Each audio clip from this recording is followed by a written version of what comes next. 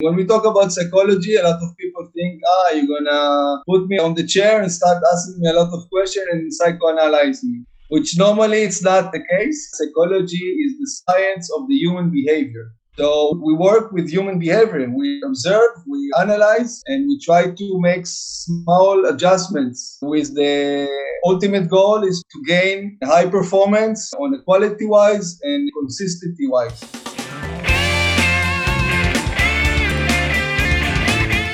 Welcome to the Your Data Driven podcast.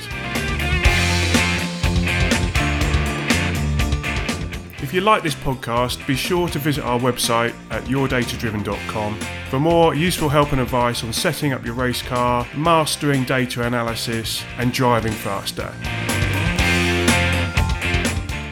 Welcome to episode 29.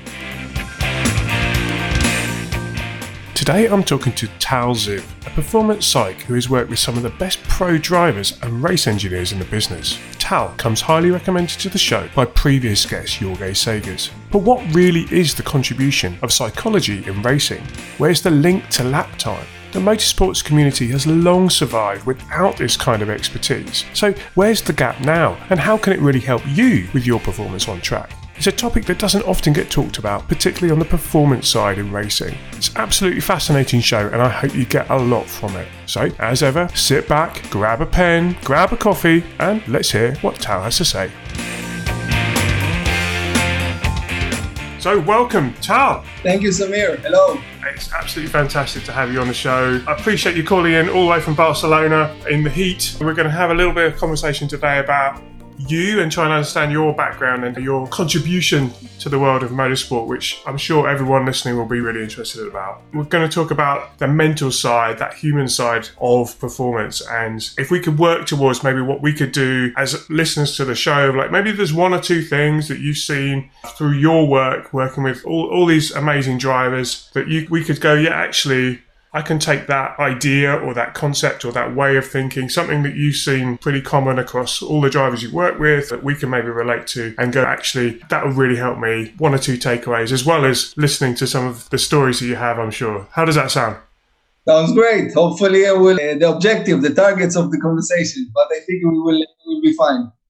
Let's make it clear from the beginning. And then basically where it ends up is where it ends up. So tell us a bit about you. How did you get into racing? I don't think you just do racing. I think you do other sports as well. So what is it that you do and how did you get into it? So it's a nice question. It's actually an interesting answer. I learned psychology and mastered in sports psychology in Barcelona, Spain. And then after I finished my master's, I started to look for a job. My first contact with motorsport was quite by luck. I found myself in a racetrack. And after a couple of meetings with the owner that his son was driving and competing, we started to work. And I'm not talking too long ago, maybe 10 years ago. Before that, my contact with motorsport was quite limited. But to be honest, it was a love from first sight from my side. It does tend to do that to you. People either love it and then it becomes part of their life and they can't get rid of it, or they're not interested and they don't understand what we're talking about. I immediately wanted to learn and ask so much questions and still asking and still discovering. And I find it fascinating. Because it's very complex from my point of view for many aspects. And the conditions that the human being, the mental, cognitive, also physical for sure, that this sport requires are quite impressive. So for me, it's a very interesting and very challenging work. If you're starting out with someone new or you're working with that kid in the go-karts and everything, where do you start with that? Because as you might know, I've had some exposure to the world of Olympic sports and how they use a support team around them, coaches, sports scientists, but also psychologists. And I think it's not that well understood in motorsports about the psychology, because perhaps it's been treated before as a kind of a remedial thing, whereas in sports now, it's very much addition to the performance. So how would you think about that? How would you start with someone who was new and maybe they were cautious and think, well, what are you going to do for me? It's a good question. We have to understand that it depends first on the age of the athlete or the driver. and the category. If we're talking about young drivers, normally you get approached by the father or the mother, and technically when you meet the guy, mostly it's drivers, but sometimes it's girls. It's more about the dynamic, how easy he feels with you, to get with you. And then you start asking some questions. For sure, very important to see on track, on and off the track, but in race weekend, to see how the behavior, how he's holding on, how he's reacting to some big unpredictable stuff that every weekend there is unpredictable.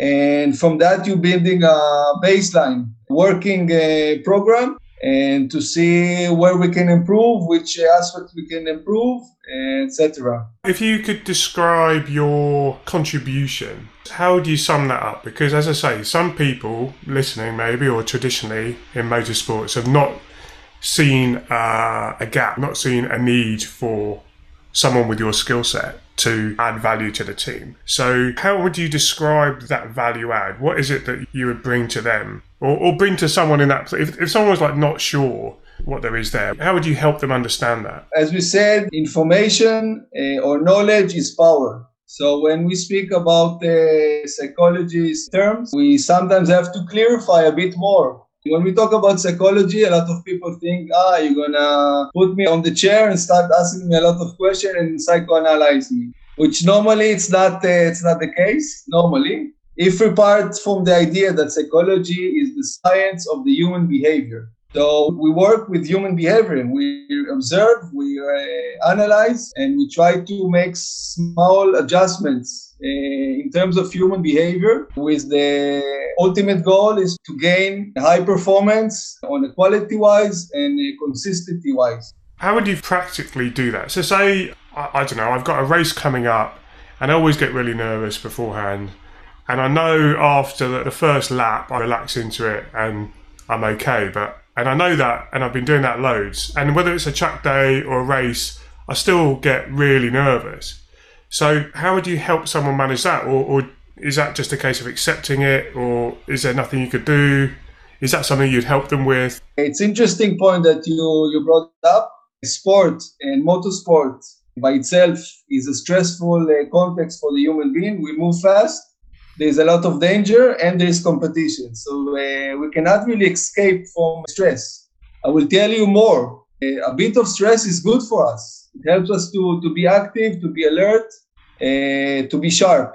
As you said, to accept. Yes, we should accept that we're about to experiment some levels of stress. Second phase, it will be to find which is our optimal level of stress. We want to have stress in order to perform. We need some stress in order to learn faster. But normally, it's not all of the cases, level of stress is higher than we need. So first we set our values of level of stress to understand where we want to be. And then we explain, we clarify what is stress, what is the symptoms of stress, how to identify stress. So as a sports psychologist, we work on giving the person, whatever athlete it is, tools to better know himself and to be able to adjust to the circumstances or to the new context that is coming on. I suppose one of the good things about motorsport is that whilst it's very complicated and there are all these different things that happen, it is actually quite predictable in a way, because you know you've got these specific types of activity that you will do. You've got a practice, you've got a qualifying, you've got a race which has component parts, it's got a start, it's got different phases of the race depending on where you're at. So there's all sorts of different scenarios, I imagine, that you can get people to think through. And then I suppose it's about giving them some tools to be self-aware. Is that kind of what you're saying? Or in a way, yes. Again, I always said that the athlete that knows himself better is much more dangerous to the other opponent. Sorry. He knows himself better. He's able to self-adjust himself in the lifetime. We try to identify symptoms of stress, either they're physiological, either they're cognitive, Either they are emotional, in order to channelize or to reconduct this strong power that we call the stress into a more productive outcome. So you said, okay, I'm a bit stressed. What do I do? This is the question of the million bucks question. So I had a racing driver on here on the show, and I asked him, he's a professional racing driver. He's done more touring car races than anyone else, 300 races or something at professional level. I'm saying, Matt, do you still get nervous? He goes, Samir, I get really nervous. And I said, well, how do you cope with that? And he goes, well, I have particular routines. So I have to get out of bed the same way, I have to have breakfast the same way, I have to get in the car the same way. When I'm in the car, I've got a set of routines that I go through, that I just check all the different switches and all the different things as I'm coming up onto the line. I try and put a plan together to think about 2 or 3 rough scenarios that I might that might play out in front of me, depending on where I start on the grid.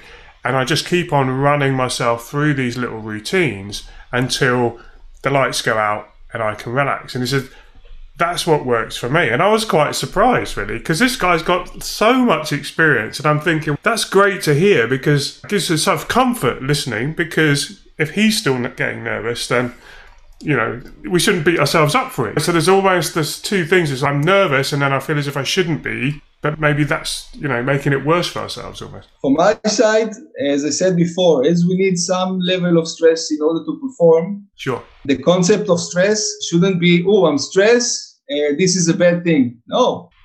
Stress gives us an edge. It gives us some kind of a plus. I like what you said a minute ago. You said about learning faster. I've never heard that before. Is that true? Is that a thing? You learn faster? Let's talk about a young driver that he needs to learn. He is lacking experience, not like the driver that you said now. So he's discovering himself, and he needs to learn, because this is the chronological moment for him to become a driver, or to gain the skills of a driver, technical and tactical. So normally, if the driver is finding himself in a calm, confident, and with curiosity to learn, and is able to control a bit the anger, which sometimes we need anger to also to perform, but he's able to control the anger. So when he's out after one session and he has to give feedback to the team, and normally the teams are very motivated to work and to help and to direct, and he's letting them to lead this moment and to listen to examples and ideas. And then he's still in the same mode, open-minded to try new things on track, even though maybe it's not the moment to find the best time. It's the moment to learn the track in order to get to qualifying with much information possible, not only information theoretical, also practical. So yeah, I've seen great guys or great improvements, which guys that changed a bit their attitude, and their learning curve was much faster. In the end, we don't have a lot of time to perform on track. Everything goes fast. You have 20 minutes of free practice and that's it. It's a challenge, but we're there to give the support for the driver to observe maximum information possible, and then to be able to filter which information he needs now and which information he can address later. So I've got a question for you about goals and setting goals, because I think that's quite difficult to do. I think that's quite challenging, because the obvious goal is to say, I just want to win, or I want to set the lap record, or I just want to be at the front. But there's so much outside of your control as a driver that goes into that goal. So you might win, you might not drive very well, everyone might fall off. It's like, have you achieved your goal? Or some would say yes, they have. They were the only one not to fall off the track. But part of you also goes, actually, what is it that I'm trying to do here? And so what does success look like? So if you're trying to help a driver define that, who has some development to go, so they're not at the front, they might be in the middle of the pack. How do you help them, or do you help them work through this kind of goal setting and this kind of, I've come 10th again, but last week they were 15th or whatever? How do you work with them around their goal setting? Again, a very good question. I think setting goals, it's one of the best tools that we can work with, but it should be done properly. As you said, I want to win. Okay, very nice. Everybody wants to win. So what we try to do is to set two types of goals. One, we call it goals in terms of result. So short, medium term, which result I want to gain.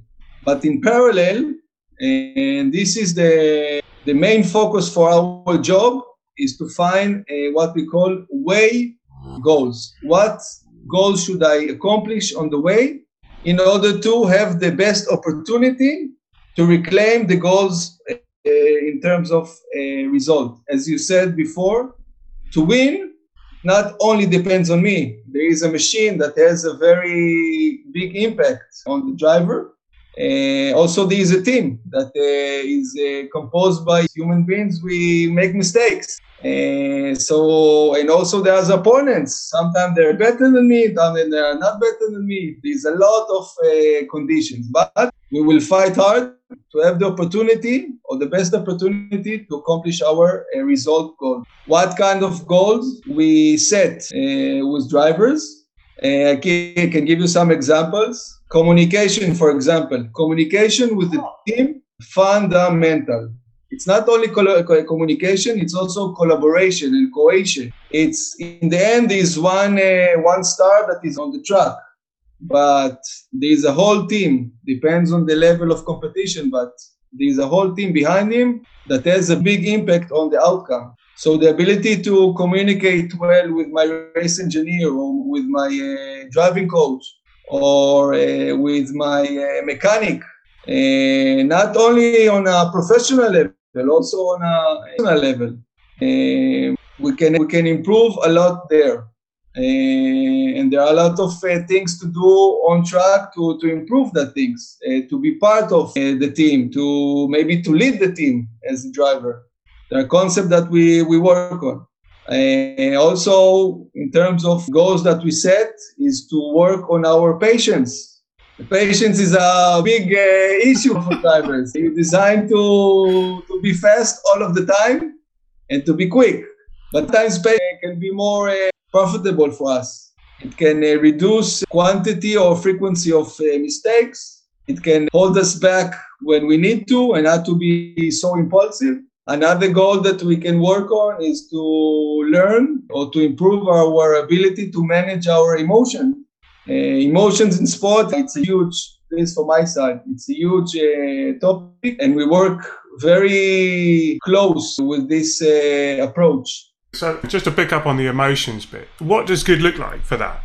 So is it that you have no emotion, or is it that you show emotion or allow yourself to have emotion, but equally you recover quite quickly from that point of view? Or is it that you're Steve Peters or something with the chimp paradox? I shouldn't mention that to you. Everyone probably says about it, but it's one of the idea of having your brain kind of fighting itself almost, and you've got an emotional response that your brain is trying to look after you, but the other part of your brain is saying don't worry about it, and it's so that you have a little fight within your own head about what happens and how well you're able to do that or even aware of that is happening. So what's your thoughts on that?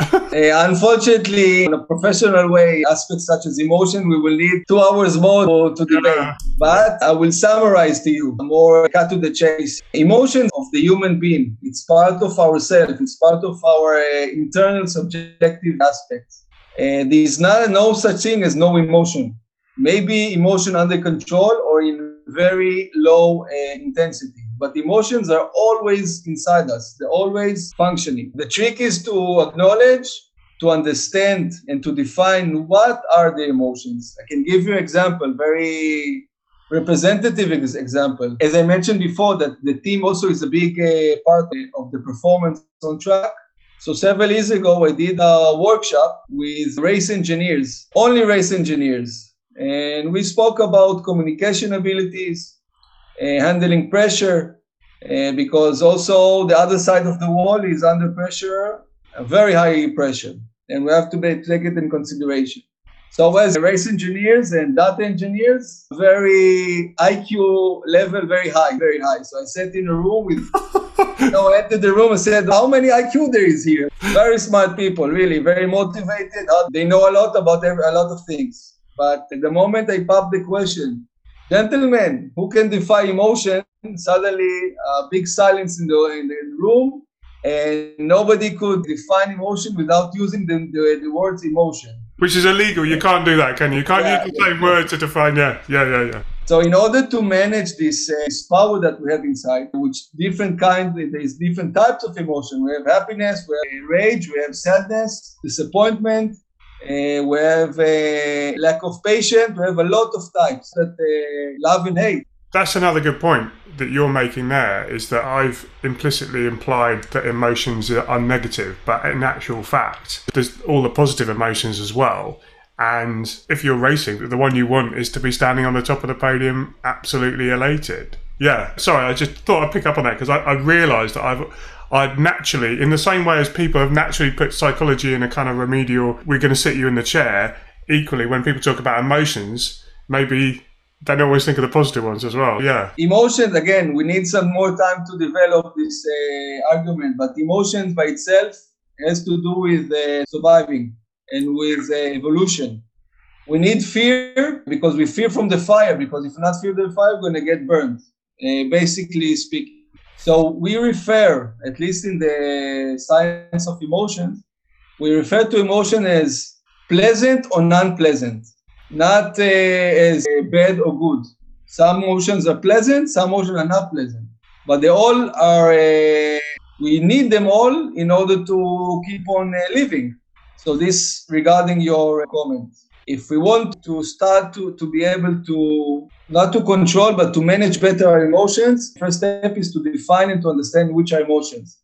The same way that when we want to be able to brake on the breaking point and to understand where is the breaking point, there it's quite obvious.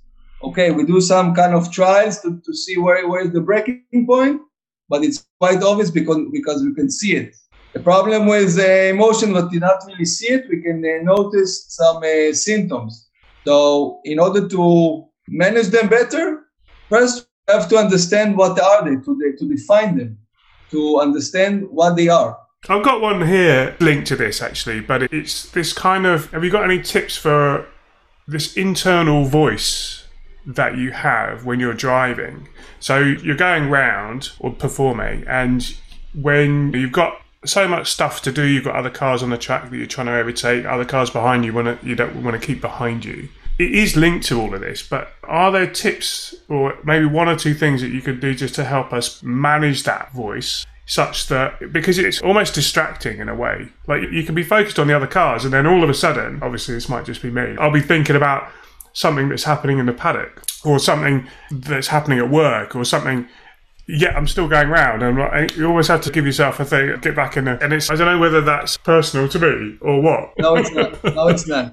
First, when you say internal voice, we have to make, again, to be more clear. Internal voice could be also a productive tool. A lot of people talk to themselves to put them up, to gain more rage, to kick some ass. So if you're referring to internal voice or a non-productive or destructive internal voice. In this sense, I will say the following. Sometimes a lot of thoughts or lack of concentration can come to us of the human mechanism, the human behavior. How we improve, I will refer to it in a second. But once you're in the car and you have, let's say, destructive thoughts that, oh shit, I'm going to fuck this quality again. This again and again. So first accept, okay, this is what I'm thinking now. Acknowledge. And then if you acknowledge on short time, you're able to reconduct your focus on the task in hand. But if these voices are continually repeating themselves, I would assume that the work should be concentrate not on this moment, but on a more personal level outside of the car, to understand which kind of thought you have. Mostly it's an outcome of fear, or lack of confidence, or maybe lack of knowledge, or not knowledge, information about the track. Sometimes drivers are not sure about technical or points on the track. So when there's more space to the unknown, there's more space to doubts. And then a lot of demons start to talk to us. So I saw that many times, clarifying information and going out of track with the ideas more clear. Not 100%, but a bit more clear, comes the guy and is able to execute what he planned to do, or what the team planned to do. It's funny you say about that, because I have some experience with data analysis and data coaching for drivers. And then I've got a course that I'm trying to help you if you want to learn yourself. And one of the things that I was really had to think about was like, why would you want to do that? Like, I'm just a bit nerdy and I like it, and I didn't take too much persuading. I'm an engineer and I'm used to this kind of thing. But if you're not comfortable with computers, or you're not comfortable with this technical aspect, and maybe you're doing it yourself and you haven't got a lot of time, and it does take a little bit of effort to do this analysis, why would you bother? And it was quite hard thought process for me to unravel what is actually the core thing going on here. But what you're talking about, having that clarity of knowing what to do in each corner, is one of the things I feel that's the contribution that data can help you. If you've had someone interpret it, or you've done it yourself, they can say, look, this is how to do that corner, don't worry about it, you're doing it great, just keep on doing what you're doing. Otherwise, you can start to get yourself to a position where you're second-guessing yourself. And quite often, a lot of the things are quite counterintuitive, I found, in that you can do a corner and you think, oh, that was good. And then you can do it and it not be quite, it doesn't feel quite as good, yet it was quicker and it was actually safer and less risky. And you think, oh, if I'd only known that, I wouldn't have felt that naturally, but the data's helped me reassure me that I can do that corner and not lose any time. At least from my point of view, we work with drivers since quite a young age to be involved in the process. Again, depend on the age, depend on the category, because sometimes if the guy is or the kid is too young, he's not able to digest this level of information. But from 16, 17 years old, they can already be very involved in the process. At least from my point of view, a driver that has his own criteria and his knowledge in the mechanical and the data aspects, he can feel better what he needs. He can separate, or can make to distinguish, is it my driver's side, or maybe it's the car. And also the way to communicate with the engineer, it's much more efficient. We're gaining time. When they speak the same language, we're gaining time. And time, it's a big factor. From session to session. Some drivers, now we're talking on the top level, some drivers want to be on top of everything, and they have a very high knowledge of as an engineer. I don't know if it suits to everybody, every high-level driver, but I think basic knowledge is fundamental. It's fundamental all to improve and to show performance. Yeah, I agree. I think there's a balance there, because as an engineer, when I'm driving, I have guilty of over-analysing or being too analytical in the car, and that's one of my ones, is that I have to just shut up and drive and just don't worry about it. But having the clarity and the confidence, being able to read the data and go, that's given me personally a lot of confidence, and I know it's given other people confidence who I've worked with, in the sense of, and they're like, I'll go with you. But and like you say, yeah, it's important just to find that, just do that and you'll be fine. And they'll be like, you sure? And I'm like, yeah. And like you say, yeah, it's important just to find the right balance there. But I think the goal is the clarity for the driver, not we're super smart engineers and we know all this stuff. They're not in the car. It's the driver going around, so it's a way of they have to be clear, so that we don't have these things where the mind's wandering off when they're not focused on all these other things. So what kind of levels have you worked with? Because it sounds like you've worked with some F2, F3, And is it the same across different types of categories, maybe endurance? I've been working from go-karting to F2, DTM, F1, different categories, from kids to professionals. The challenge is always there. The satisfaction is always there. A lot of time we feel bad and we feel frustrated most of the times, but that's why you're there, to cheer us all up. This is sport, yeah. You could have said that earlier, actually. You could say the only reason I'm here is to cheer everyone up when we've had a rubbish weekend. No, but I think what you said before, you said the key word called balance. And you asked me before, what is my function with the athletes or with the teams? Most of the time is to push for the balance. Push for balance. Athletes and race drivers are extreme people because it's an extreme sport. We need this edge, but if we work on a high RPM all of the time, it's not productive. We need to find these moments to shift down, and this is where I come in on a personal level and on a professional level. For example, I worked with Olympic sailor a couple of years ago. Very talented guy, very talented guy. He was very motivated, it still is. And I had a lot of discussions with that, mate, it's time to go out and have a beer with your friends, the girl. And he was very focused on, I want to work on the boat. I want to work on the boat. My colleagues or my opponents are gaining time with me. And to find the balance, to find the time to time out, to put away a bit the sport and focus on personal needs, which are also important. But it's not easy. They are very motivated and they're stubborn, which is good, but we look for the balance. It's strength training, isn't it? Where the effort of lifting the dumbbell is not where you develop your muscle. That's actually ripping it all apart. This is what I understand. Just forgive me, I pick up little bits and pieces.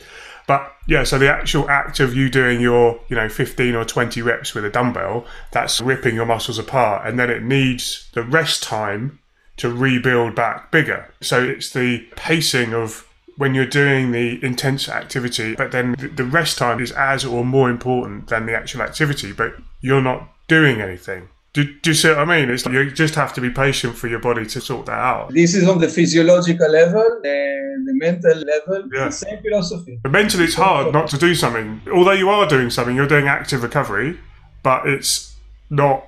You might feel as if you're not working hard enough. It's true. My experience tells me that the athletes, when they try something, not only debating on it. First, we debate on one-on-one, and we bring up a concept that, okay, this is time to, after a race, take 1 day, 2 days to, if you don't have any other obligations, of course, some days to fulfill your needs as a person, to be with your girlfriend, to be with your parents, with your brother, with your sister, whatever. Go do some laundry, whatever. In the beginning, there's a lot of resistance because no, this is as you said, I'm not doing anything. It's unacceptable. Once you're able to they give you a chance and they try it and they feel the difference after they coming back and their head is more clear and they feel recharged and they think on the track more clear and more calm, then we have a big step forward. But it's the give it a chance, and they have to believe in what you said, because if not, we don't do anything.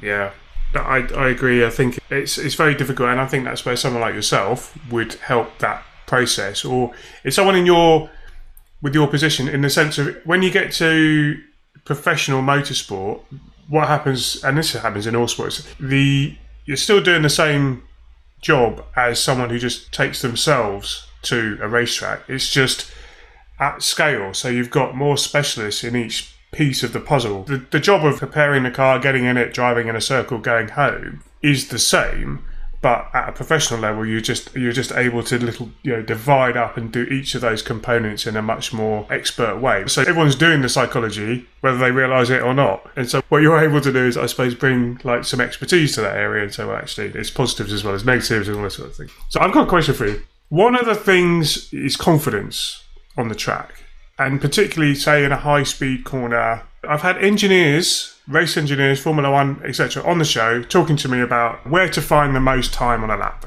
And from an engineering point of view, the most time on a lap is going to come in the slow corners because you just spend more time in them. However, I talk to the driver coaches and they say that's all very well, Samir, but people are scared to do the high-speed corners. So we spend most of our time trying to encourage them and give them confidence in the high-speed corners. So have you got any tips for helping us develop confidence in the car? It's a good question. Confidence, it's a very fragile aspect for athletes. It's very fragile. You cannot imagine how much. Even the strongest guys that you see from outside, they have doubts. And it's okay. The human beings. The human beings are doing magic on the track, but it's okay. Regarding how to work on confidence, I think we have to see it we should see it in two ways or two aspects which are related one to another. Because the human beings, even though they're doing special stuff, they're still human beings. They have their own life and their own personality and their own circumstances. And many times, if we work on personal aspects, on how to, let's say, improve the relationship with your father. A father figure normally in motorsport is a big issue. It's an issue, not a positive, not a negative. It's an issue to take in consideration. And for me, normally it's positive because without the fathers, there will not be drivers, not genetically and not normally. But also the fathers or the mothers are a very big source of confidence. If they know how to, or they've been instructed maybe better, they can boost the athlete unbelievable. So when we talk about personal life and confidence, we can gain a lot there. When you're coming more relaxed and your discussion with your girlfriend before the racetrack is done already, and you're not anxious to call her every 30 minutes, and she's not calling you every 30 minutes, we gain some things there. And there's much more, but I'm just giving practical. Yeah, I love those examples because they're really ones that people can relate to, but they may not have associated that with their confidence on the track. This is the confidence. It's part of who we are. A lot of people say when he puts the helmet on, it's a different person. On my side, it's the same person. It's just when he's on the track in a very extreme conditions. But the person is the same person. The context is changing, not the person.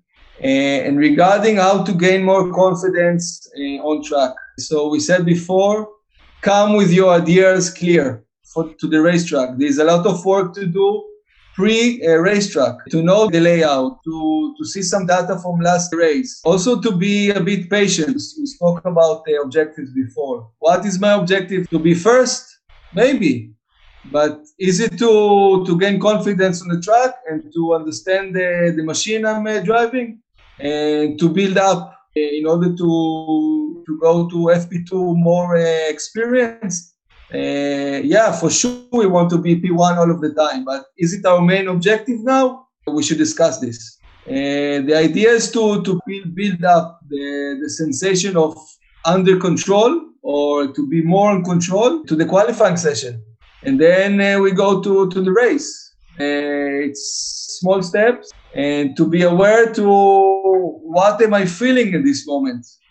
Confidence has to do with feelings, but it's not an easy task. It's something that we worked on outside of the track and then we applied it on the track. But it takes time, but for sure, there's a lot of things to do and to improve. I've seen guys like making huge steps in sense of confidence. You spoke about high-speed corners. I think when the person is more accepting who he is, it's a big word, but who is his context, where he's coming from, is more calm from a lot of issues that happens outside of the racetrack. And when he's in the spot, everything is more flow. Less thinking, more driving. That's quite interesting because I think a lot of people, who are listening, whilst they may not be on a professional ladder for racing, they do have a very busy life outside of racing. And often a lot of the people are very successful in work which comes with its own pressures in their day job, but that enables them to go racing at the weekend because obviously it's not a free sport. So being aware, like, maybe there's a way of managing some kind of separation or compartmentalization or some element of parking some of those stresses so you don't bring them on the track. I don't know if that's really the right way to think about it, but I assume that these guys are going to race because they want to forget about the business. This is the weird thing, yeah. And you do often wonder, like, you do see a lot of glum faces around the racetrack in the paddock, and you're like, why are we all doing this? Because we're just making ourselves miserable. But there is that you do it for the excitement and the love and like cars, or passionate around the sport, and just you're trying to, whatever your motivation is in terms of your aspirations for getting in the car. But it's not as going out with your friends or your girlfriend or whatever. It's very committing sport. It's very committing sport. Yeah. Referring to your question, I think first step will be to acknowledge that sometimes some things are on my mind, and some things shouldn't be on my mind when I'm driving. For many guys and girls as well, but for many guys, we have a lot of ego. I'm strong, I'm brave, nobody can touch me, etc., etc. But no, sometimes we're vulnerable. When the moment that we admit it, then we're more open to find solutions. But if nothing is wrong with me, so there's a lot wrong. And so that's quite interesting for people helping that driver, because someone like myself looking at the numbers, you can see it. If you look at the throttle trace, for example, that a friend of mine, it says it's like a window into their mind looking at the throttle trace. How confident are they getting on the throttle on the corner exit? And if it's all over the place, they're not. They might come and complain about the car, but it's like, hang on, are you okay? Yes. But that's quite a difficult conversation for the engineer. And yes. or whoever's responsible. I say engineer so that you're aware of that. Who are at amateur level, they may not officially be called an engineer. They just might be helping you out with your data, or might be your team. But we spoke a little bit before about what makes a good engineer. So why is Jorge a great engineer? He'll be listening now, so careful. I hope he's listening. Why is he a good engineer? Because first, on the technical side, and from my humble point of view, I will refer it the other way. More than one driver that drove with him, for him, and I'm talking top drivers, told me Jorge is top. So this is one. Secondly, I had the privilege to be in quite a lot of races in the box, collaborating, working with the team, and of course with Jorge in this moment.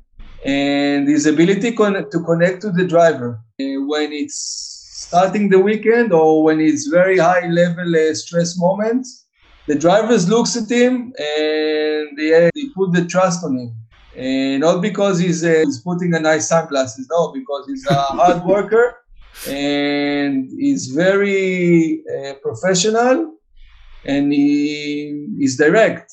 When he knows something, he will tell you. When he needs a couple of more minutes, he will tell you, I need a couple of more minutes, I'm not sure. And this connection made or produced a huge connection team, yoga team driver, produced, this is what I saw, a great performance. So again, it's about that human side, isn't it? Even though we're talking about the engineering input, but there's two elements, I'm making this up, but there's two elements it seems. There's what the engineer has to say, so what they've discovered in the information that can help the driver, but also how they're managing themselves to make sure that information is received in a way that is going to be effective. That makes sense. There's sort of two bits to it. Sort of setting expectations, you might summarize it as, I suppose. But I'm 100% agreeing with you. It's 100% agreeing with you. That sounds hard to me. That sounds pretty tough.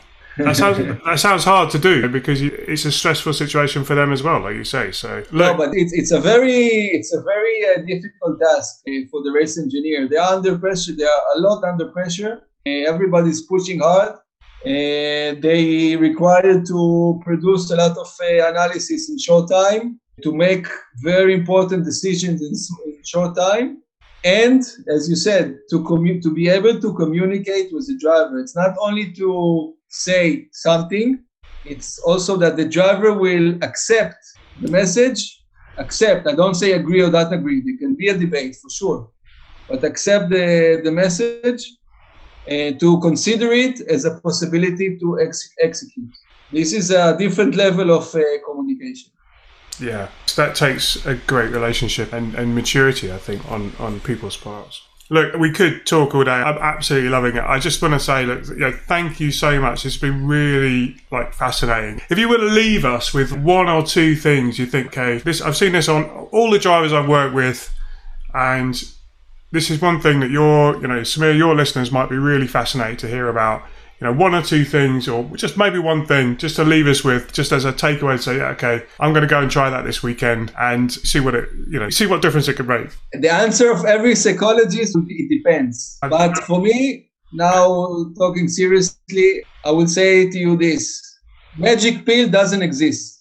There's no such thing as magic pill that you put something in the engine, you play something in the engine, suddenly the car goes faster. The human being doesn't work like this. So if we take in consideration this, we have to put our focus on hard work, on dedication, on passion, and most of all is to have fun. When we have fun, things goes more smoothly. Forget about all the trouble. Just put it aside. Let's just have fun for this weekend. Winning, losing, I'm talking about for amateurs, no? That they're more into the experience. Have fun, but also for professional athletes. They're doing it because they have passion for the sport. And when they're able to connect with this basic instinct of passion, suddenly things getting better. It's interesting you were saying about working with the younger athletes in racing, and for me, that's quite similar to the stages that a lot of the amateur racers are at. And they're at that level, but with much more space of time between each activity that they do, and then they go out and they've got family and life and all that sort of stuff going on. So motor racing, but you made the great point there of we're doing racing to get away from all the stresses of life, and yet it's quite stressful. Nate, it's going fast. Evolutionary wise, we're not built to move that fast. It's quite new that only in the last 80 years, the normal human being, not pilots or whatever, normal human being can move.